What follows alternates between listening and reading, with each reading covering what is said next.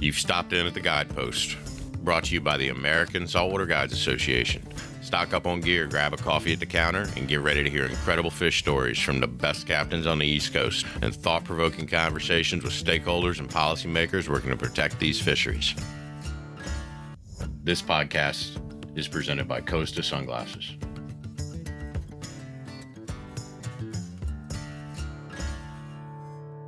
Hello, everyone, and welcome to the Guidepost. We hope you enjoyed a couple of the ones that we've been doing, super technical things, the end of the year wrap up, and where we're going with the app. And if y'all haven't listened to those, we've gotten some pretty positive feedback, so take a listen. Today is going to be a little something different. We spend a tremendous amount of time on, technical stuff and the science of fish science. And we know that can get a little boring. And Cody and I sat down and we're like, hey, we're really likable, funny guys and just regular folks. So we kind of wanted to have a likable, funny person, regular people podcast where we just kind of dive into ridiculous things and talk about them. So we're giving it a shot. Today, I have two good buddies and Guide Association stalwarts, Captain Kyle Schaefer and Blaine Chocolate. And also Cody's joining us, but I think he's chasing his dog through some swamp in Florida right now. He'll hop on in a second. Kyle and Blaine, how are y'all doing today, guys?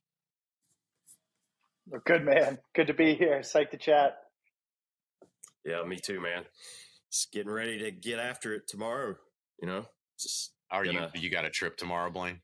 Oh, yeah. Well, supposed to. I'm getting ready to, I'm hosting Mad River Muskie glass deal, and the shit's getting ready to hit the fan here. We're getting ready to get just waylaid with weather. So it's gonna be the whole turn chicken shit and chicken salad kind of a deal. It's gonna be probably not a good thing after tomorrow. We're even contemplating, instead of me doing tying and talking about the muskie and all that stuff tomorrow, try to fish tomorrow in the 2 to 3 inches of rain that we're supposed to get.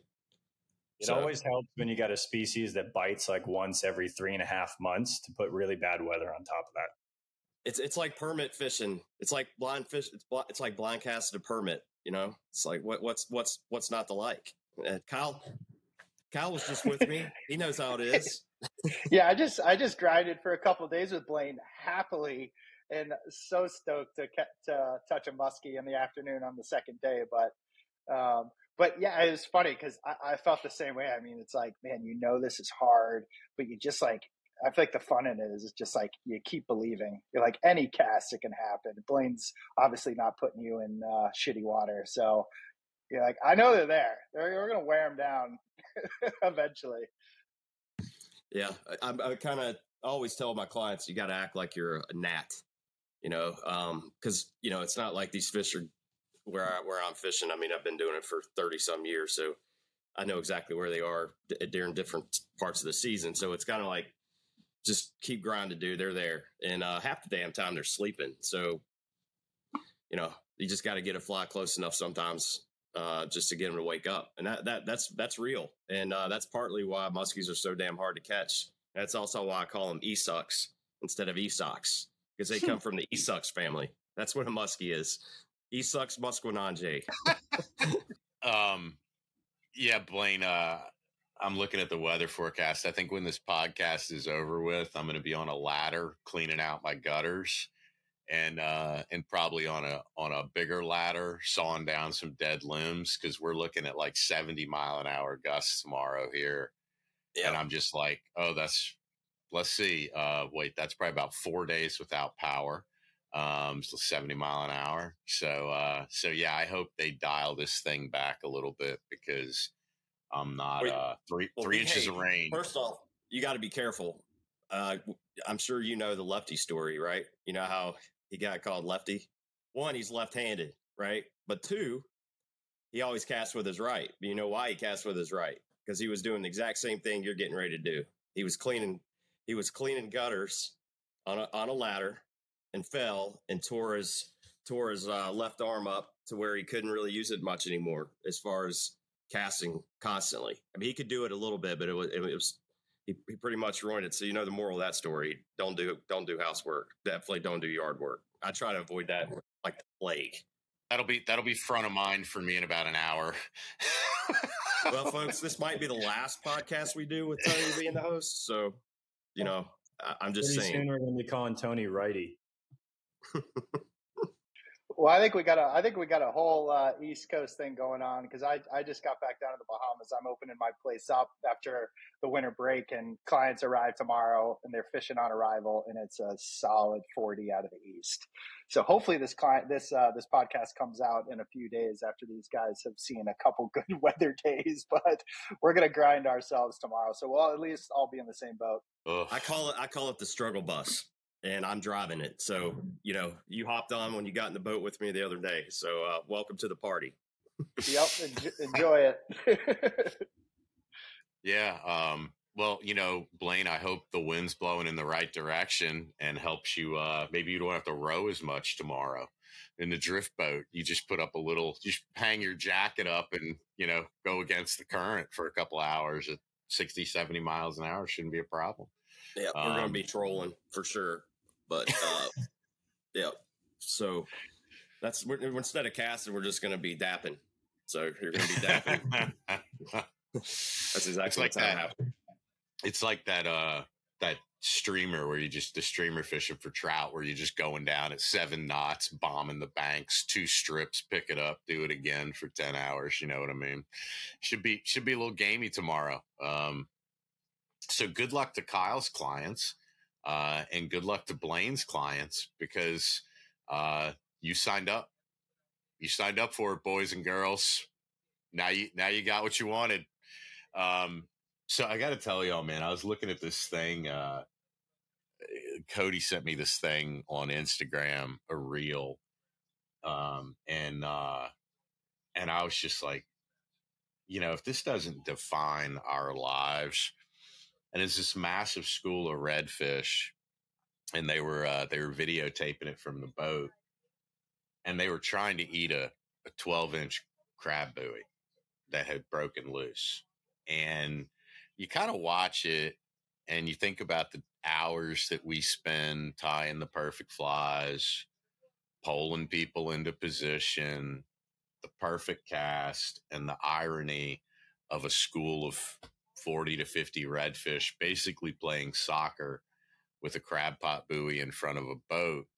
And I bring this up because I'm sure Kyle and Blaine and Cody have some stories to share about the ridiculousness of fishing and probably how we shouldn't take it too seriously, especially when you see a redfish trying to eat. I mean, the one that I'll say to kind of kick it off is,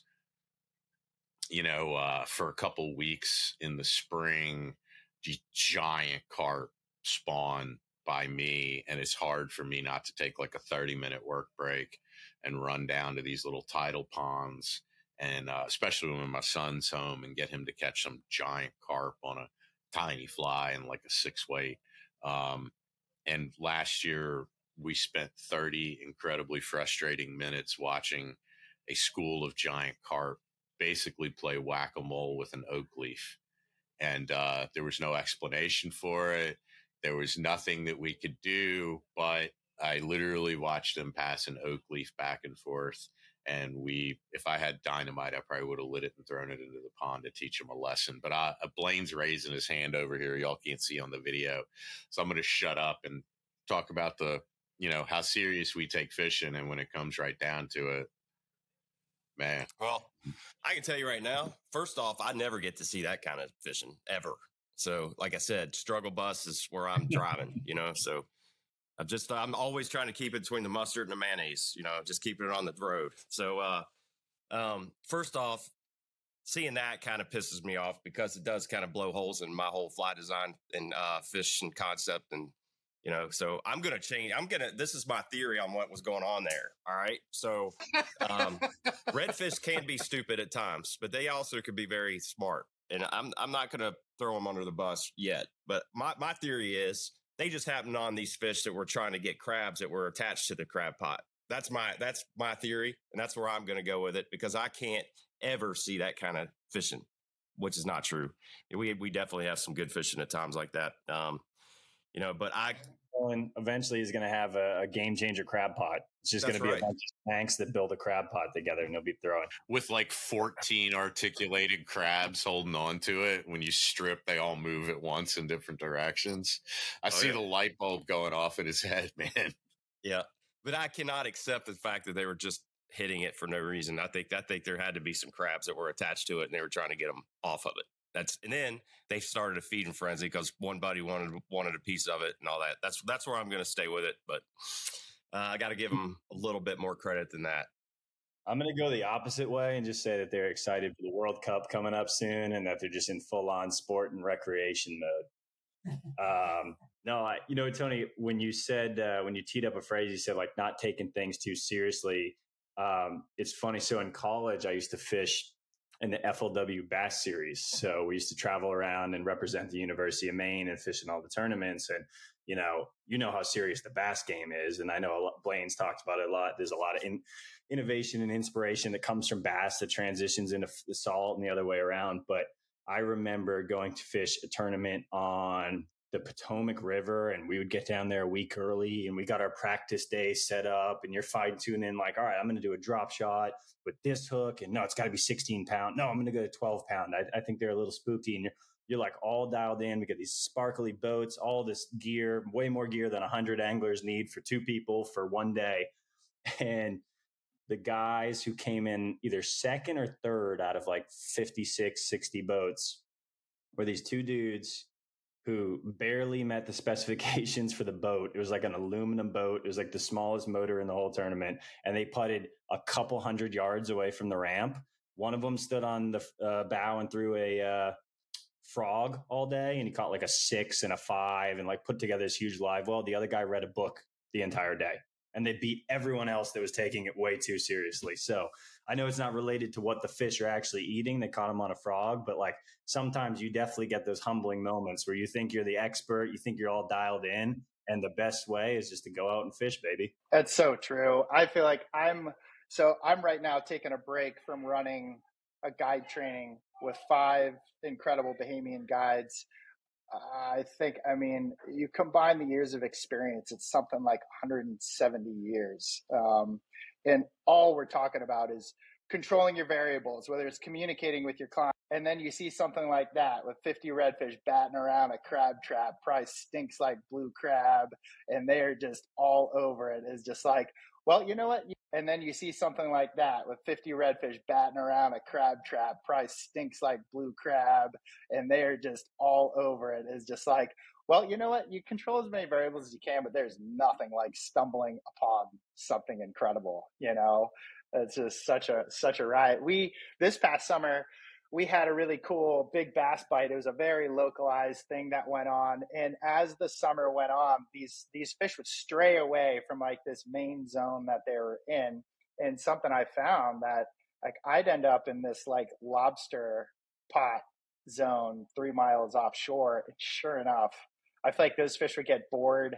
They'd start looking around for their next feed, and you'd find these schools of fish, these little satellite schools that would break off, and they'd end up feeding in these lobster pot zones, and then they'd come back to home base. But yeah, we think we're pretty slick controlling all of our variables and honing in, but nothing makes up for the right element at the right time. Well, Kyle, talk about on the tarpon scene, right? Like, oh, you need a 3/0 toad, not a 2/0 toad. That's a chartreuse crab. You actually need an olive crab, like all the details that go into the Keys community. And a lot of those details do matter on the flats, but like the guys that crank out the most tarpon in my neck of the woods got bait on the bottom. Giant lead wet. Like in the end, they're just fish. And that sometimes they want the easiest meals. So and it happens a lot, I know, with permit, especially down your way, right? You put them on the pedestal for like, this is the formula to getting them. And in the end, it's just like, dude, they just got a couple things they like to eat. Sometimes they do, sometimes they don't. I got a great one. So supposed to be an expert at flies and fish and all this kind of crap. But talk about humbling moments. This is probably 25 years ago, maybe longer.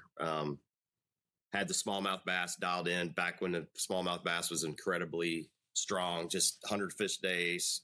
It was just incredible. It was a typical summer day, and I was taking two friends out, and we were dialed in on the bug bite, the topwater bug bite. So and it was kind of slow. It was kind of rainy here and there, but we were getting a few fish. And the guy, my buddy's friend, who I didn't know that well, he's like, you know what? He goes, I'm going to put on a bitch creek. I'm like, what? We're bass fishing. I'm going to put on a bitch creek. I'm like, no, man, you can't do that. It's like, we're trying to catch a trophy. It's like, you're not going to do that. I mean, and I'm like, I just kind of rolled my eyes. It's like, really? You're really going to do it? And he goes, yeah, I want to try this. I'm like, all right. So I'm like, of course, I've already put myself in a spot. You know what I mean? Like, it's going to happen. So I'm not shitting you. First cast with a bobber. I mean, he had an indicator on. He's nymph fishing for smallmouth bass in a slow pool too, I might add. First cast, he catches like a 5-pounder. That's karma. That's the kind of stuff that happens to me, right? So, it's the exact opposite. And I guarantee you, all of us here are guides, and as soon as you say something or say it's not going to happen for a client or whatever, it's going to happen 100%. Yeah. It's like picking up the rod from a client to show them something, and you catch a giant fish, right? I mean, it's the same lose, right? Because if you're right, then they don't have the experience they want, so you still lose. If you're wrong, then they were right and you, the expert, weren't right, so you lose again. It really is like it's once you walk yourself into that point, you kind of like, shit, I shouldn't have said that. Oh yeah, 100%. But that's how it works for me. I don't know about you. How about you guys? I mean, you got to have a story like that, right? I mean, I love it with, so I'm just coming at it from the Bahamas perspective because I'm down here right now.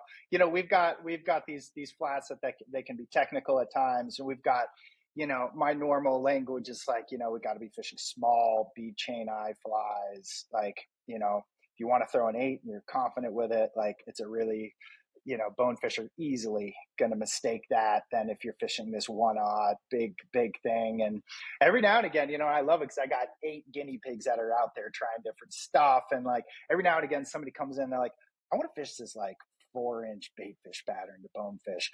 We had somebody from the Keys that did that. I highly suggested, I don't think you're going to feed many fish, man.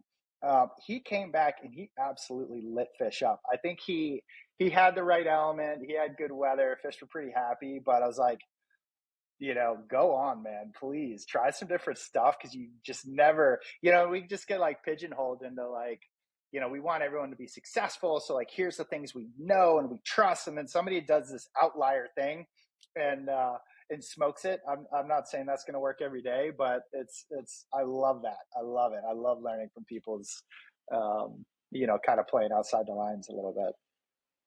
I've had someone bring up triple tail in the boat like 12 times. And I'm like, yeah, it's totally random. We might see one. Oh, I hope we see a triple tail, like focus on all the other great things we might do today. And coming back incoming tide, there's this beautiful blue water. And we're literally going to the ramp and we go by a pair of like giant triple tail, 10-pound, giant for our area, 10-pounders floating on the surface. I don't know, 60 yards from the boat ramp. Right. So it's like one of those things where you're like, just shut up about triple tail. The odds we see them, but it's like somehow the client can manifest, the angler can manifest. But if the guide said triple tail 10,000 times, you're not going to see one in 10,000 trips. But then the angler is like, man, I hope this doesn't happen, or I hope we see this. And it's like to a T. Magic of holding down the bow, I guess. Oh yeah. I've seen that over the years. As soon as you talk about it, I mean, it happens 100%. Like, past couple of seasons, figure 8 eats or just getting figure 8 or follows has not been a big deal for me, just because, I mean, I can go into the details of what I think, and a lot of it's pressure and lower water generally and whatever. And sure enough, man, somebody talks about figure 8s. You ever get one on a figure 8? How often do you get a figure 8 eat? It's going to happen. Guarantee it'll happen that day. 100%. Does all the time. Kyle even had one come in, on an 8 for him. peeled off, but he swiped at it out of nowhere. Like, that's why I tell everybody always figure eight, right? I mean, it's like, even though you don't see a fish, it's going to happen. It's on cast. Blaine's like, they're laying right there on that bank. They're sitting. We just need one to wake up and eat a fly. And then, like, every strip, you're improving your perspective. And then all of a sudden, you're figure eighting that thing, and that fish comes out of left field. That is just nothing cooler than that. That is like seeing one in the figure eight, I feel like, is motivative. And then all of a sudden, you're figure eighting that thing, and that fish comes out of left field. That is just nothing cooler than that. That is like seeing one in the figure eight, I feel like, is motivating. It's interesting because typically, like, seeing the other one of the many pinnacles, obviously it's a personal experience for your goals for fishing, but like one of the more general pinnacles of fly fishing is seeing the fish from far away, getting to sight cast to it, communicating with it over the longest cast. And it's like the muskie takes all of that out of the equation, and people still geek out on them. And it's such an amazing experience. So it's funny how all these fish have their own niches for how you can interact with them.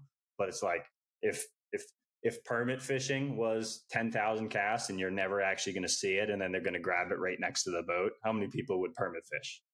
But for muskies, like, that fits, that's their tail, right? That fits the story.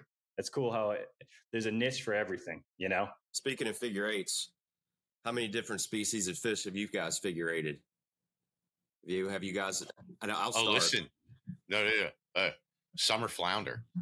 Mm-hmm. Listen, I wait for those things. How does that even work?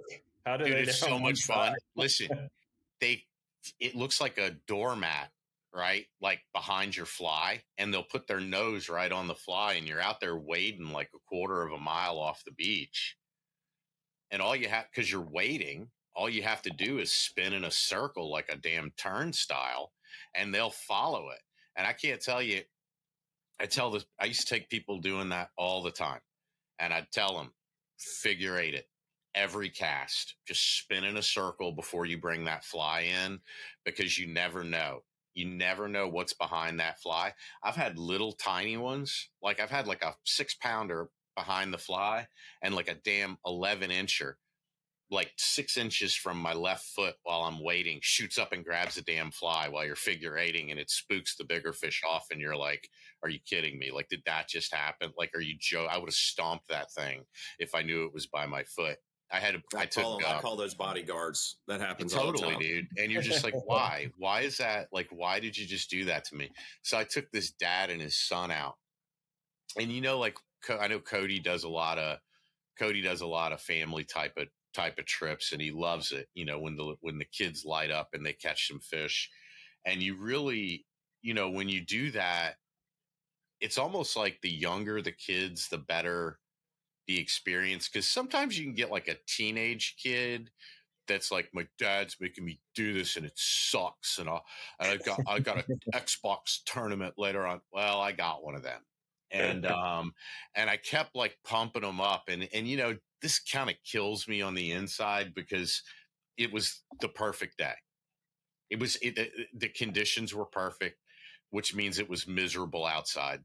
It was raining. It was a little windy. It was probably like 15 knots, but it created just enough disturbance on the top of the water to where the flounder were comfortable, and they didn't give a shit, and they were going to eat, and they were there. And I knew it like 15 minutes into the day. The dad like popped a real nice one. It was like 3-4 pounds. And I was like, man, it's going to be on like Donkey Kong. This kid complained that his wading boots were too tight. It was cold. I had every piece of extra rain gear I had in my truck on the kid, just trying to make the best out of it. The dad's on Blaine's struggle bus, trying to get the kid, excited about it. And I look over, and the kid's rod is just doubled. And I'm like, oh my God, he's got a giant, he has a giant. And I see this fish, man. It's like 6-7 pound flounder. And I'm just like, holy Jesus. So like, here we go. And the kid, he's just like, he's just like, it sucks. And like brings the thing in. I net the thing. And I'm like, man. And the dad's like, let's take a picture. So I got the thing in the net, and with my left hand, I kind of put the rod over his shoulder, and the fly goes down into the water, and I'm going to hand the kid the flounder. and another flounder the same size ate the fly off the top of the water. I've never seen it before. I've never seen it since. And the kid was like annoyed. And I kind of looked at the dad, and I think my son was probably like 2 years old at the time. And I was like, is it okay to drown a teenage kid? Like, I'm not sure if that's okay. Like, would you like me to do it, or is your dad, do you want to do it personally? But it was just one of those, it was one of those experiences where, like, I don't know. I don't really question what happens because I figure the good Lord's got a plan. But man, to talk about like what a day, like the most biblically epic day ever, where like you just want people who would appreciate it, who just had like bad day after bad day. And you get this person on there that's like, my feet hurt. It's cold. I don't like the rain. And you're just Is like, it always this windy, Captain? Yeah. Yeah. Do you always suck? You know what I mean? And you're just like, and you're gonna out of all the thousands of people you're getting today. Okay. That seems fair. We have a couple places where we can go park the boat and get out and walk and wade and fish like pompano and bonefish and stuff. It's kind of like a little bit quieter thing that goes on here. And now I'm going to have to beep out this whole part of the episode. But I had a group of guys and we were walking down there. I said, oh, do you see permit here? And I said, maybe like 1 or 2 a year, we'll see kind of like charge up into the river and come up to this certain area. And I think we caught 1 or 2 pompano on the fly. You catch them off the back of spotted eagle rays, which is really cool. So you're on foot, you run down the beach, you see the spotted eagle ray, you get the pompano that are behind them. Just like, I'm sure it's the same thing the permit do, Kyle, just like practice size. We get them like 1 to 3 pounds. And we were walking back to the boat and he was just doing the like classic, like ADD fly fisherman, like just, cast it, rip it back off the water hauling it. And then he goes, oh crap, I got something. And it pops. And I'm not kidding you, like a 5-6 pound permit just goes sprinting by my feet. And he's like, what was that? And I'm like, do you actually want to know? Like in my head, I'm like, if I say it, it might end up being a lot worse than if I just go like, I don't know, it's probably, ladyfish. But yeah, that's the only permit I've had hooked on fly in shallows in my years of fishing here. And it was a totally F off moment where we were walking back to the boat, must have dropped it on its head, turned around, stung it, and he was holding the line. It broke right away. Well, now you got your perfect Cody zone permit presentation, dude. So did everybody take notes on that? Sounds like you got to slap the water. It like that kind of gets them jacked up. You want to be like after like 4 or 5 on top of them, walk right at them.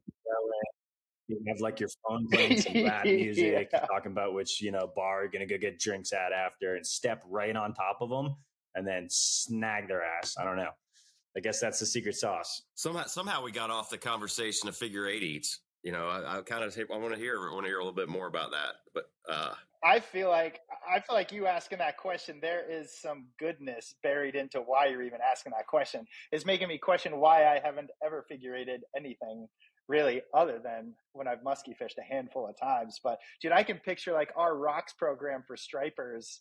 I mean, you're getting your fly into deeper and deeper water as you return to your fly to the boat. Like figure 8ing that deep, I bet you'd pick up some. I've been tunnel vision that it's only for muskie. So thanks for cueing that there. I'm with Kyle. I feel like Blaine has an initiative here, and it's like Blaine's the kid in class. It's like, hey, on number 7 on the homework, did you get A or B? And you're like, there was a number 7. Like we were supposed to be doing that. That's how I feel right now. So no, it's a thing, man. It really is. I've figure 8'd trout. I've figure 8'd brown trout on streamers. I've figure 8'd smallmouth and largemouth. I've figure 8'd stripers. And one of my favorite figure 8 fish are cobia. I've figure 8'd cobia a bunch. A lot of cobia. They're very similar to muskies in a way on how they behave, especially pressured cobia. Like in the bay here, I mean, they're absolutely just being pummeled on a daily basis. There's probably average of 50 to 100 boats out every day with cobia towers. So these fish can be very picky, and getting them to the boat and getting a big one. I mean, I had one a couple years ago. It was probably 70 pounds that ate on a figure 8. After a bunch of turns, it just smoked it. And of course, just like a lot of figure 8s, somehow that fish came unbuttoned after about 5 minutes of fighting it. So I'm not sure how that happened, but of course, that would have been my biggest cobia ever. But it's really interesting how you can tweak these fish. A lot of predatory fish, to be honest. I mean, pike. I was up in Wollaston several years ago, and I was asking them if they ever get pike figure eight eats, and they say no, they don't. We don't ever get that. We don't think that they will. And of course, talking yourself into something like we talked about earlier, man, I figure eighted several fish that week and converted them from follows to eats. So it's something. It's a thing. That's a little tidbit for me today. But I think there's a lot of fish species that maybe whatever the fly's not doing exactly what they want to see, and then you start showing profile and start taking away from them at the boat. I mean, you've seen those crazy videos of bass anglers just doing these super fast back and forth figure eights for largemouth, pulling them up. It's kind of the same deal. It's pretty. It's. I think you'd be amazed how many fish you can convert by doing that. Well, you got to figure if you get a fish off of the bottom and it's at the boat, you already have you're trying to get them over the hump, right? Like that. Once you convert them to that level to get an eat, that's the whole goal, is getting them up to 100 and hitting that rev limit. So when you get them up to the boat and they're in pursuit of what you have, you're already so close. So it is a pretty good lesson to, stay committed to your cast and don't bail out. You're almost like your brain wants you to think like, oh, I had a chance. Like the moment you kind of see them drift off a little or they're close, like, oh, I almost had that one, versus you quit on it so much quicker than you should. So Blaine, as you were talking, I just thought about, growing up in kind of like Tennessee, fishing northern Mississippi mostly. There's this lure, and I got one. I saved one somewhere. I don't know where it is. I'd show y'all, but it was basically it was called a Go Devil, and it was just massive treble hook. This is in the 70s. It's a massive treble hook, and it had a huge buzzbait blade, and it was basically like an inline spinner, and then it just had feathers on the hook, like real dense feathers, and they were like two colors. One was like red and white, which is like cardinal, and the other was red-winged blackbird. And if you fish in the South, these birds nest in the reeds and they nest in the cypress fields, and the little bird falls out of that nest and a bass going to eat it in about 5 seconds. And I have seen multiple times in my life a red-winged blackbird holding onto a reed like sideways, and a bass come up and eat it, just whoop, and gone. I mean, so how you'd fish these things, you get a real stout cane pole, and you put like 40-pound test on the tip, and then just double it up on the butt of the cane pole, and you wouldn't have 2.5 feet of line, and you tie that Go Devil on, and you just sit in like a 14-foot John boat with a paddle. Make sure your paddle didn't hit the side of the boat, and just kind of scull through those cypress fields. And the whole time you're just back and forth, chop, chop, chop, chop, chop, chop, chop, chop, chop, chop, chop with that Go Devil.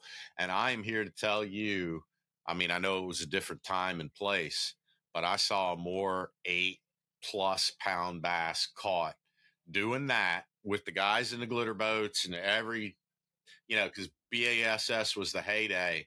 I have never seen anything more effective. And essentially all that was stealth mode, being super quiet in the springtime when these little birds are hatching, and just working real slow and methodically. Cause those cypress knees come up, and it's like a donut around the cypress tree. And there is nothing between that root ball. The root ball's like a donut, and the cypress knees come up, and that's how the cypress trees breathe. But in between that donut and the tree, it's empty. So you get all those huge fish will just stay in there inside that root ball in the tree. And you sit there with like a 10-foot cane pole, just tuck, tuck, tuck, tuck, tuck, tuck, tuck, tuck, tuck, tuck, tuck. And man, it's like heart attack fishing. But that entire strategy, it's probably long since lost, except for old guys like me who remember it. But that was basically figure eight. Only thing you're doing all day long is figure eight, and then it would drive huge bass bananas.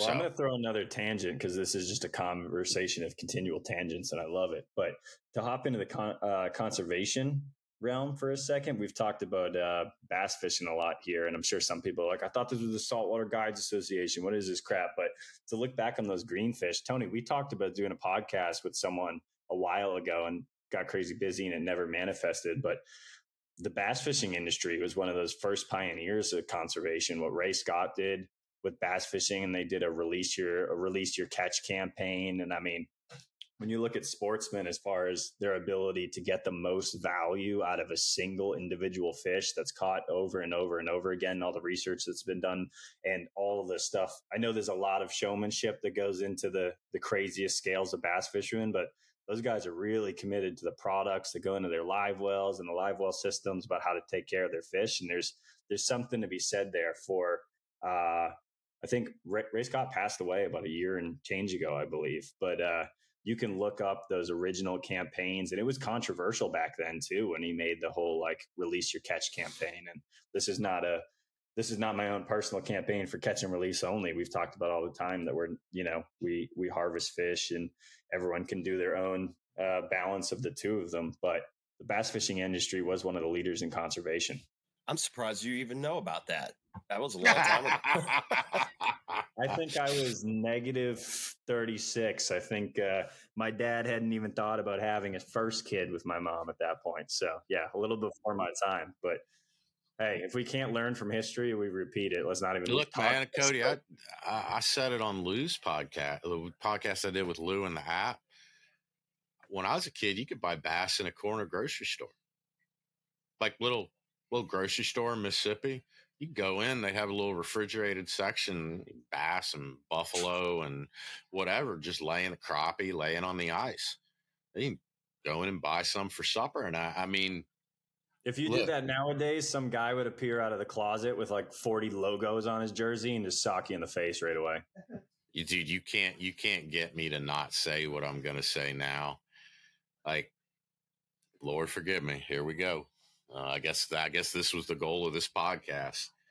But I sit here, and every once in a while I look at social media, and I just want to bang my head against the desk for a day or two until it's a bloody pulp, because you have these folks, and they'll be fishing like the freshwater tribs around here, and they'll catch these smallmouth. Blaine, forgive me for saying this. They'll catch these smallmouth here. Smallmouth are not native here. They're native other places. But in where I live, very specifically, they are not native here. And these guys will treat smallmouth like they're angel's wings. Like, they're like, oh, look at this smallmouth. And then they catch a striper and they're like, clunk, like right on the head, put it on a stringer. And I'm like, the smallmouth are doing fine here, and they're non-native, and you're clunking a striper on the head and killing it, and they're in a very bad place. So that kind of drives me. I'm just saying, like, the conservation for freshwater is generationally ahead. Even the freshwater anglers are like, oh my God, I caught a smallmouth, I must protect it. And then they catch a saltwater fish a quarter of a mile away in the trib, and they just beat it with a billy club and throw it on the kayak. And you're like, yeah, I don't think you understand this very well. It's very strange, right? And I think between trout and largemouth bass, it's conditioned. It's even freshwater anglers who would never kill those fish and treat them like, like they were this treasured thing. They catch saltwater fish and kill it immediately and think it's okay. I don't know. Discuss, team, because this has perplexed me for ages. Oh, dude, you're speaking my language. I think some people that's listening probably saw over the past, I don't know, 5 years, I've written several articles about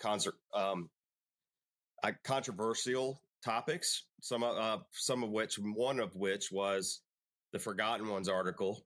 I talked about bowfin, talked about all these dinosaurs that we have all over our country that get neglected on a daily basis. Again, this isn't saltwater, but I mean, bowfin, gar, paddlefish, all these ancient fish just get really overlooked and get treated like crap. And it's really funny. And this is tying into another thing that I talked about, another article I did that was which was super controversial because it was about snakeheads, which soon as I'm going to debunk this whole mystery about snakeheads right now, is a lot of people hate them because they were deemed, soon as they were found in Maryland and Virginia, they were deemed invasive species. And by definition, go look up the definition of invasive. They have not been invasive. They are a non-native fish species. It's actually made the waters that they live in now healthier because it's an apex predator, and it's kind of put largemouth bass in check. And and Tony, I know you have snakeheads all over your area where you live. And the whole COVID thing, me traveling a lot, all over the place. I was locked down and wasn't able to go on these trips I go on all the time. So I kind of rediscovered my area, and I hadn't caught snakeheads yet.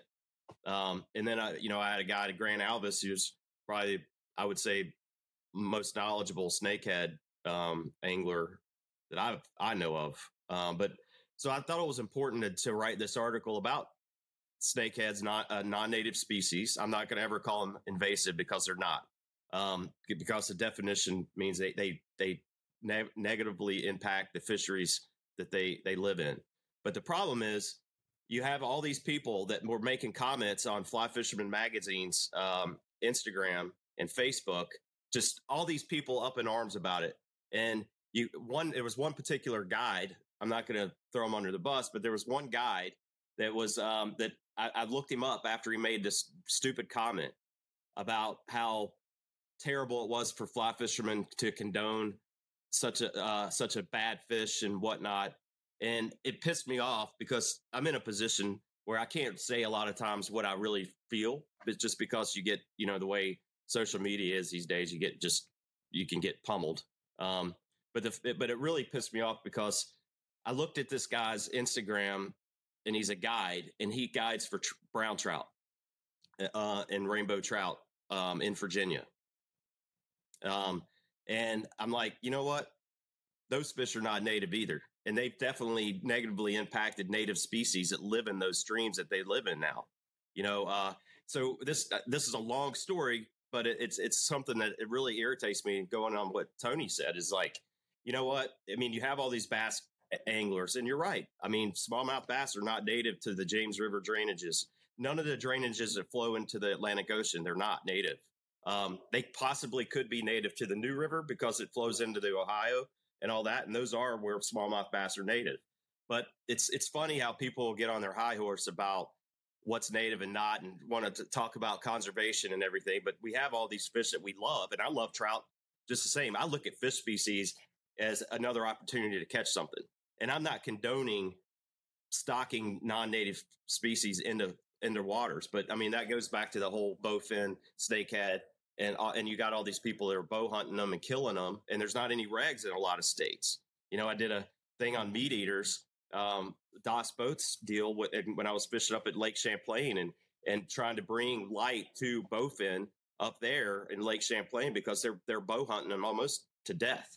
And trying to get regulations made on that stuff. But, don't get me wrong, I'm not condoning non-native species, but what I am condoning is like, you have to have an open mind, and you can't be just because you're a trout angler, start looking down on everything else and think that it's okay. It's not, because most trout in our country are not native, where a lot of us fish, especially in the South. Brook trout, which isn't a trout, it's a char, or our true only native fish on the East Coast. And I know, Kyle, you're up there in Maine and all, and you have native brook trout. And it's just funny how, you can get on a soapbox and start preaching about things, and you're really looking through that keyhole that I talk about a lot. So I'm gonna shut up for a minute and let you guys talk. But I think it's so interesting. I mean, Blaine's observations are just so interesting, because I mean, the culture around all this stuff is so complex. I mean, you think about how bluefin tuna were treated in the 80s. I mean, it's, and now look at where these fish are. They were almost like waste it, not eat it, ended up as dog food in the 80s. And now they're like one of the most high dollar grossing fish in the world, traveling the world to end up on a plate, going through so many different hands, such a complex process. I think the interesting thing to acknowledge is that, like, we can change some of the culture where and when it's appropriate, but it takes a lot of work, and there's just so much momentum in certain directions. And like, I feel like my thoughts on it are pretty vague and pretty open-minded, but I mean, even look at where you've ended up with tarpon over the past 50 years. I mean, I see a tarpon getting lifted out of the water, and it signals something in my brain, where you used to see those fish hanging from a hook, hanging from a scale at the end of a dock. So it's really cool just to see like how far we've come with some really incredible, valuable species. And, I'm with Tony. I mean, I think, I want to see stripers get a little bit more love for sure. I support how we all, use these wonderful resources within reason.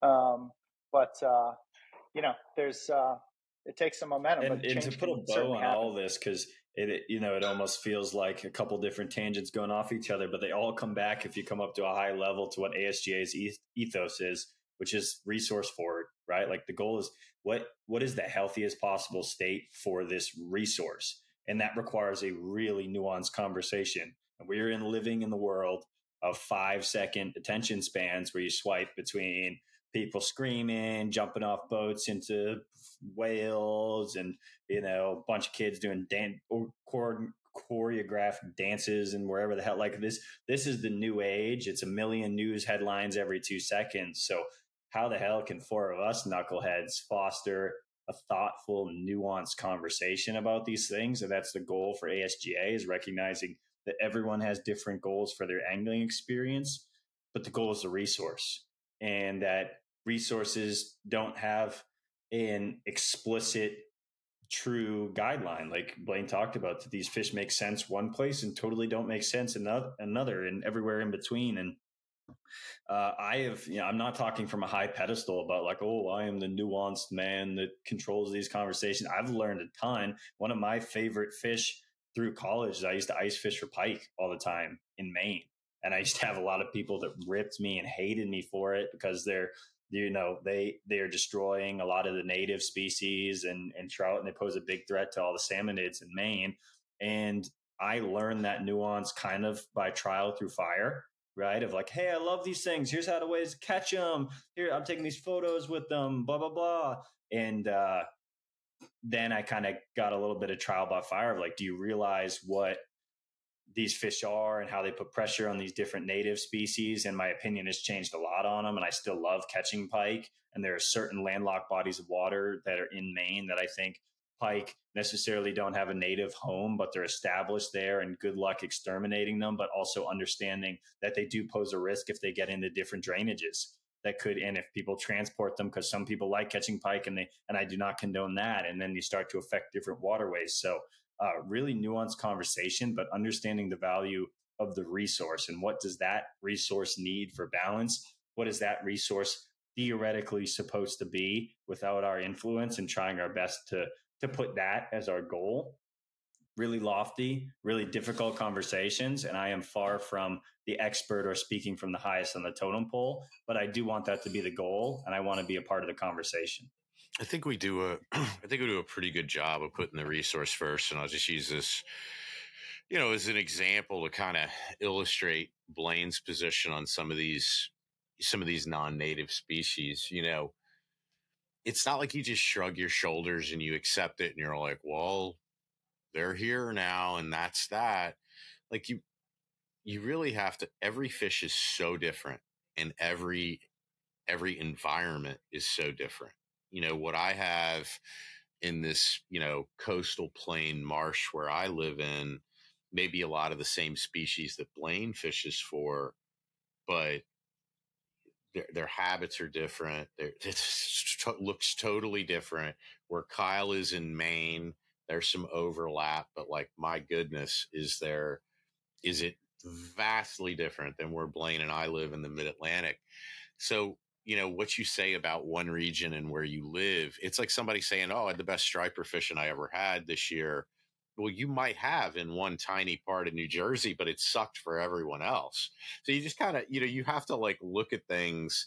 And like Blaine said, don't look at that keyhole, but it is so nuanced that things have a different impact in different regions because biologically, they may be better suited for one area than they are another. One of the things here that we've been saying for, gosh, a long time was, the Maryland. I mean, Maryland's just terrible. Let's just be honest. It's just a nightmare. So they turned like, snakeheads into a Frankenfish. They had like a B horror movie made about them. They were going to be crawling on land, taking babies out of strollers and everything. And the whole time we were just like, you've lost your effing mind, because we have like these 100-pound blue catfish that are eating effing everything.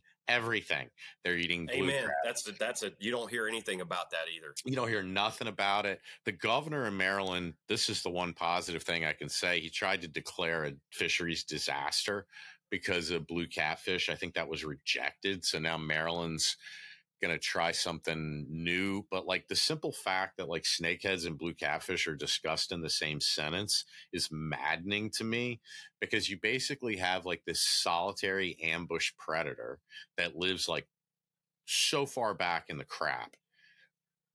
They can breathe air, so they live where other fish can't live. And that's their niche. That's a snakehead's niche. They live where other fish can't live. And they eat a lot of frogs, and they eat a lot of killifish, and they'll eat little baby ducks. But let me tell you something, blue catfish live anywhere, eat anything. They're catching blue catfish when they're trolling for stripers in the top 15 feet of the water column in 100 foot of water. These are not fat bottom fish. These things are uber crazed predators. And, everyone's like, every time you put a picture of a snakehead up on social media, people are like, I hope you killed it. And you're like, that should be the rule, that you're not allowed to release them. How Maryland has not come out with a kill every damn blue catfish you catch rule is beyond my comprehension. You should not be allowed to throw back a blue catfish. I've never been a wanton waste guy. I spent the better part of my life protecting resources. Kill every single one of these damn things that you catch in the mid Atlantic and the Chesapeake Bay. Every one of them. I don't care. We need to be gill netting these things and throwing them into effing landfills.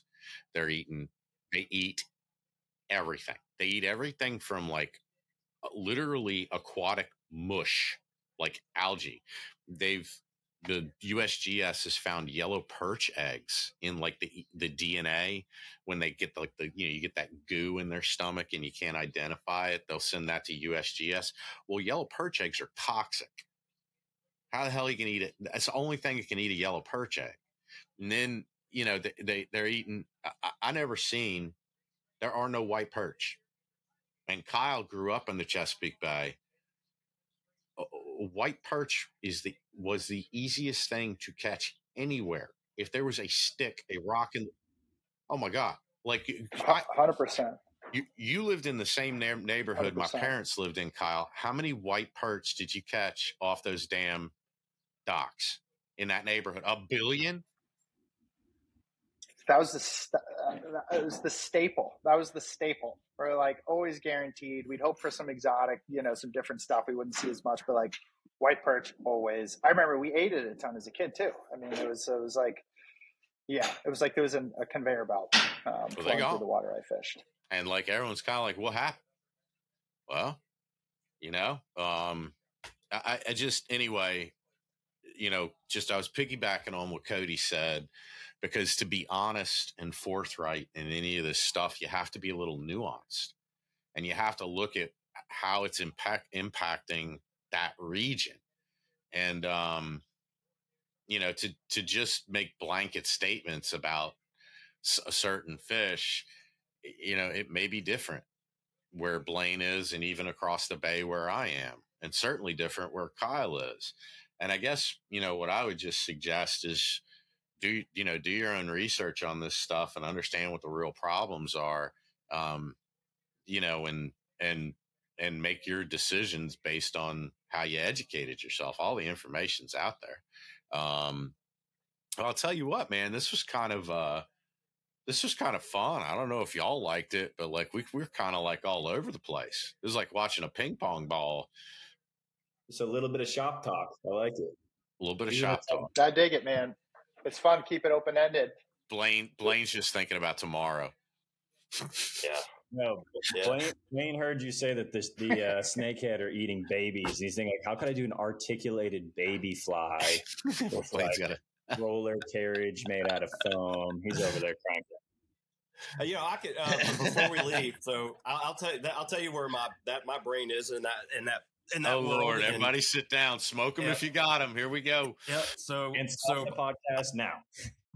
So I'm writing an article for Fly Fisherman right now about, and this is another controversial thing because I know you have a lot of different views, and this is going back to my roots in trout fishing. I mean, I guided for trout for 20 some years, and I've gotten away from it here recently. I thought it'd be a better idea to start muskie guiding with a fly pole. So that was much better idea than just guiding for trout. So what I'm writing right now is I did one last year about movement and nymphs, right? So I have these whole series of the game changer nymphs that I'm launching and it's part of my new book. But I'm promising I'm getting to where we were going to talk about here. But so I'm working on another part two of that article and talking about dry flies and movement on dries, right? So I think it's very important. Anybody that's ever smallmouth bass fished on the East Coast, again, not native to Virginia for the most part, maybe the New and some of the other streams that flow into the Ohio. But a lot of what happens in the summer after these fish get hit on a lot, you could start your summer bass fishing with poppers, right? Or trout. I mean, for different things. For poppers and whatnot. And eventually we're just dead drifting these bugs, right? And these fish will come up eventually and they'll start nudging them and just to see if it's real or not. And then they'll start refusing them like any trout would or big brown or whatever. So I had to create that realistic cicada because that's what they're taking these poppers for, right? So something that was very interesting, and this is a topic that we can get into a little bit later, but Vince Marinero wrote a book in the Ring of the Rise, right? That's a classic. But Vince Marinero and Charlie Fox, Charlie had, that historic place on the Latort, right? Where they would do studies of bugs. So this article that I'm writing has a history about this stuff. And I promise I'm going to get to a funny part of this. So, movement on topwater bugs is just as important as movement on streamers or bait fish imitations, crab imitations, and nymphs. I mean, because if you ever Google what a midge looks like in the water, I mean, they're moving around like they're on crack, right? So there's all these aquatic insects, whether topwater or subsurface, have a lot of movement. As a point of order, they actually are on crack in Baltimore, in the tributaries in Baltimore. But please continue. Yeah, I never forget this moment on Mossy Creek back when I was in my teens. And this is my creative mind and my artistic, anyway, don't say anything.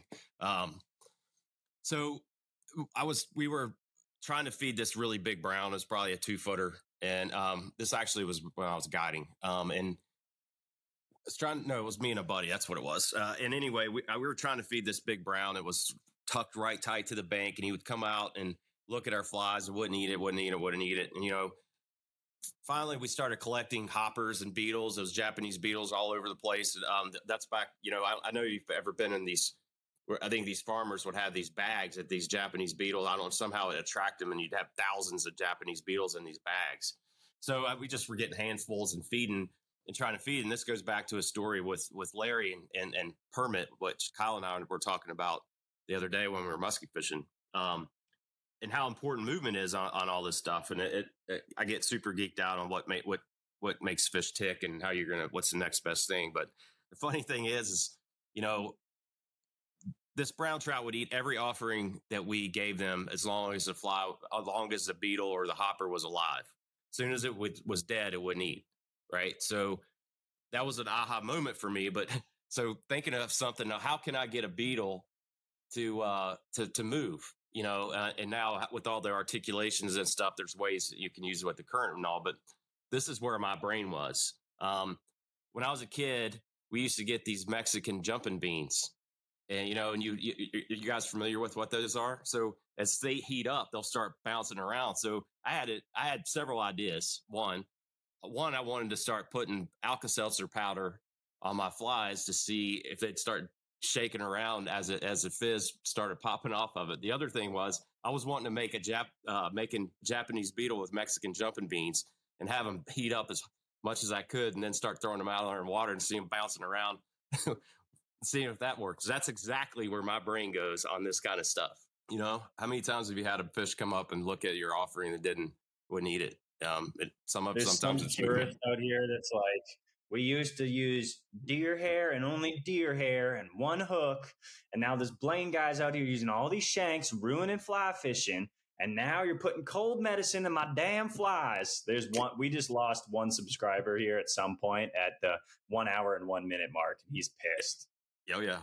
Oh, that goes to show. I mean, Kyle, I think he was with me when my buddy hit me up. He goes, "Did you see that post on Facebook?" And I never get on Facebook anymore. I mean, I just don't. I don't have time and whatever. And he goes, "Yeah, man, on your there's a Game Changer forum, and somebody got on there just to say how much he hated Game Changers and that I'd ruined the sport of fly fishing." That was that kind of stuff because of that. I mean, I hate to break the news, but it was me. Yeah, I hear you. Oh shit! Here we go. The best Cody's comment. alias. I did see that, and the best comment on it was show us on the doll where Blaine touched you. So we'll leave it. It was a meme and a little doll and it was a guy pointing to the doll, and it's like, point on the doll where Blaine hurt you. The other one, I didn't get a chance to see it. I just the other comment that had me and Cody like rolling on the floor. It was something to the effect of, if Blaine did damage to the sport of fly fishing, you've done damage to humanity. Please don't have children. Or I think they said, like, I'll pay for your vasectomy or something like that. Like, there was the guy. I'll put it to you this way, Blaine. Like, the world defended you because the guy deleted all of his comments and like ran for cover. Pretty quick. Thank you all. I've greatly appreciate everybody's support, man. Bodyguards, baby. Bodyguards, Blaine. Someone was like, they were like, "Yeah, I hate Game Changers." And the first response is like, "I know, I suck at tying them too." Oh, that's funny. That's a good one. I mean, dude, it is kind of like, I don't even know what. It was kind of like, walking into a bar in Philly and just opening the door and go, "Eagles suck." And then, like, you're just running for your life down the street. That's kind of how that guy's day went. You know what I mean? Like, it was just like, what are you doing? So I had a blast doing this, and we definitely got to run this back, and we'll bring in some different people for Shop Talk. This is a fun little different change of pace for us. But I got to go. We got to hop off this one because I got to go pick my boat up. Because believe it or not, you buy a big fancy boat and you get all the latest technology, and newsflash, they still break just like old ones. So I got to do a little run here, but really excited. I always appreciate this always offends people for some reason when I say this in a group of old farts talking about fishing, but I always appreciate as a young face getting to hear stories from all you guys and your travels and what you've lived and what you've learned. So on behalf of the let's say under 30 listeners, thank you.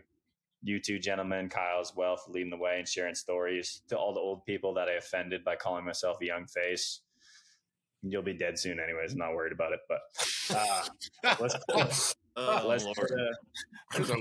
there's a way to roll a grenade in the room. So, yeah. Well, listen, y'all. Thanks. This was our first shot at this. So if we're not, obviously, look, we're still going to do all the stuff that we did. I look at this as we're just adding something new. We're not taking away from anything that we did. So, more than anything, we just want to tell you all that we're just regular people who love to fish, and maybe by doing this, y'all kind of get to know us a little bit better instead of being all serious and dour and telling you the world's ending in fisheries. Well, Tony, hey, the last episode me and you did, the recap 2023, about an hour in, we did a little code word. We said, message us the code word. And we had dozens and dozens of people like right away, which we were very, let's reiterate, we were really humbled by, like, we put out an hour and a half and people listened an hour and 20 something minutes at least, really quickly. Like, this isn't So like, how about Cody? How about this go around?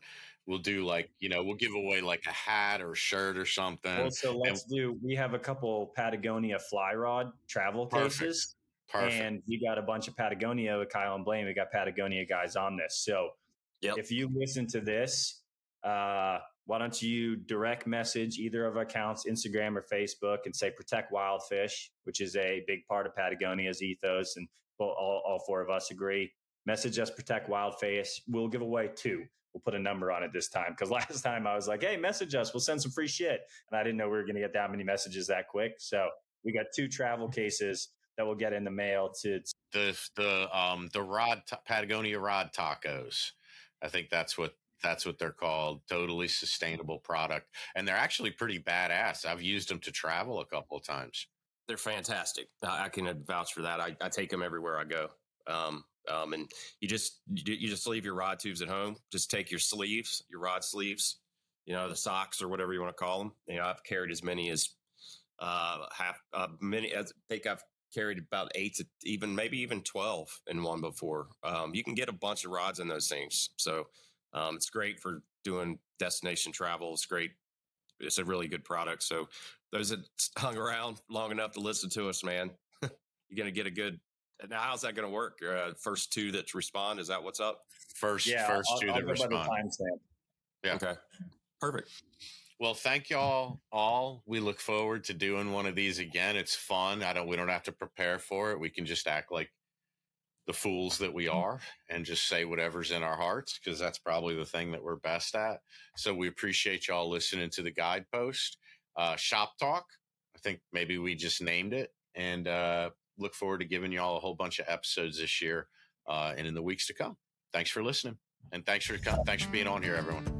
Adios, y'all.